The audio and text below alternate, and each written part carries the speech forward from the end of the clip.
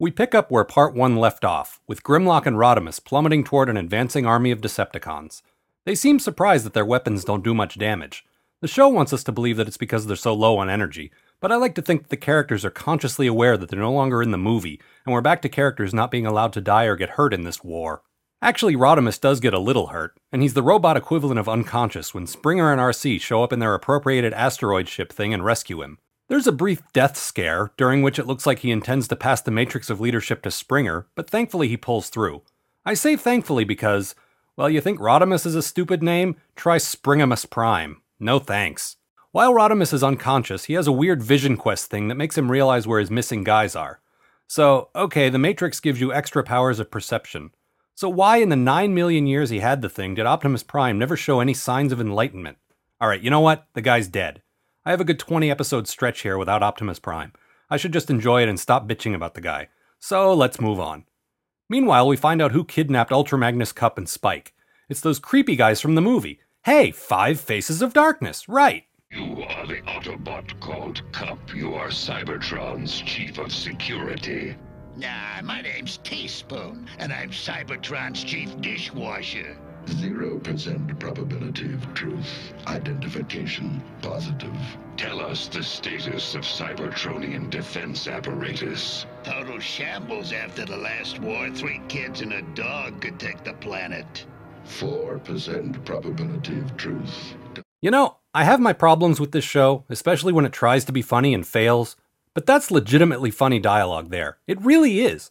The Quintessons, that's what these guys are called incidentally, continue questioning Cup, but we're not really sure why. It's a mystery, you see. The prisoners are led to their inevitable execution, and then more great dialogue happens. Makes you wish for the good old days, doesn't it? You know, before the fighting broke out, the Bears versus the Lunar Colony, it was fourth quarter, 4th down, 30 yards to go. You remember that play? No. How about you, Cup? No, but in a jam like that, all you can do is rush him and pray! I really just like how Spike is trying to be subtle and speak in code, and Ultra Magnus just doesn't get it. I go through this constantly with my girlfriend, like when we're trying to escape some kind of social function with the faint illusion of good manners. It never works. Also, explaining jokes always makes them funnier. Anyway, the escape attempt fails and they're dumped into the Sharkticon tank, just like in the movie, only drawn poorly. Also now it's apparently been drained, so it only comes up to everyone's waist. Even Spike's somehow. So hey, let's see what the Decepticons are up to. Oh, right. They're looking for Galvatron. He's on this lava planet thing, which is apparently called Thrall. Thrall. Cyclonus commands one of the sweeps to pull out their leader, and he complies. Quick side note. I am so glad that we now just have Cyclonus, Scourge, and then the generic sweeps in place of the plain guys. I don't have to worry about confusing Skywarp with Thundercracker anymore, because the sweeps, best I can tell, don't even get individual names. Either it's Scourge, who has his own distinct voice and personality, or it's a sweep. Thanks for looking out for me, guys. So out comes Galvatron, and wouldn't you know it, now he's batshit insane.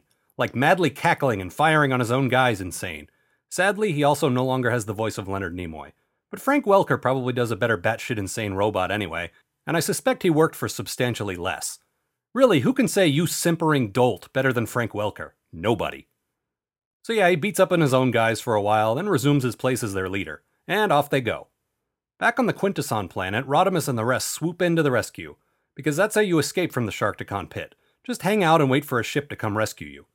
The Quintessons slip away during the kerfuffle, and decide that they'd rather blow up their own planet rather than allow the Autobots to escape. You know, that's just the sort of spiteful attitude I enjoy in a villain. I think I'm gonna like these guys. Oh, to be continued, if you haven't already guessed. Pay us no mind. We just like to watch.